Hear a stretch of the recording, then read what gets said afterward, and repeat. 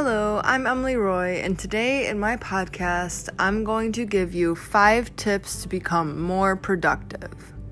So, the first tip I'm going to start off with is to write things down. Every task and commitment should be written down to lessen the energy it takes to remember it. David Allen, in his book, Getting Things Done, notes how uncompleted tasks take up psychic energy, each one making you just the tiniest bit more tired, more distracted, and therefore less productive. The second tip is to do the worst first.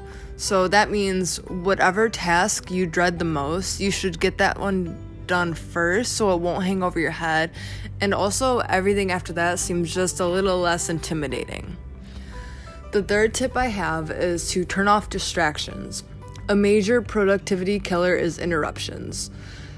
Technology often breaks our focus from getting things done efficiently and effectively, but we can control that technology. When trying to focus on a task, turn off your phone, or at least the ringer, and close your door and give yourself that half hour, or even a couple hours if you have it, to use your undisturbed time to get your tasks done. You'll be surprised with how much more efficient your time will be used. The fourth tip is to take breaks. Taking breaks periodically gives you the mental and physical refreshment when you come back to your work. Stand up and stretch, get a drink of water, take a walk around the block, or even just take 5 minutes and go pet your dog. Anything to step away from your work for a few minutes will help you get back to it feeling more refreshed. Now, the fifth tip is to say no. You can evaluate your priorities, and if your schedule is jam-packed and someone invites you to something or asks you for help with something that you know someone else could do for them, learn to say no. As a wise person has said, no is a complete sentence. No explanation is necessary. You need to learn to prioritize yourself before others.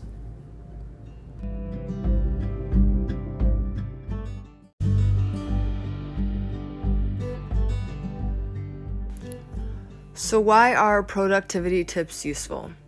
The simple answer is you feel more accomplished when you are more productive.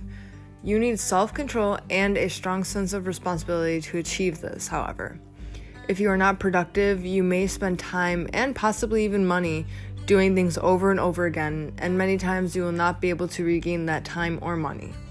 It allows you to either accomplish more things in the same amount of time or accomplish the same amount of things in less time, whichever is more important for you. It also gives you the feeling of being in control of your own time and, by extension, of your own life.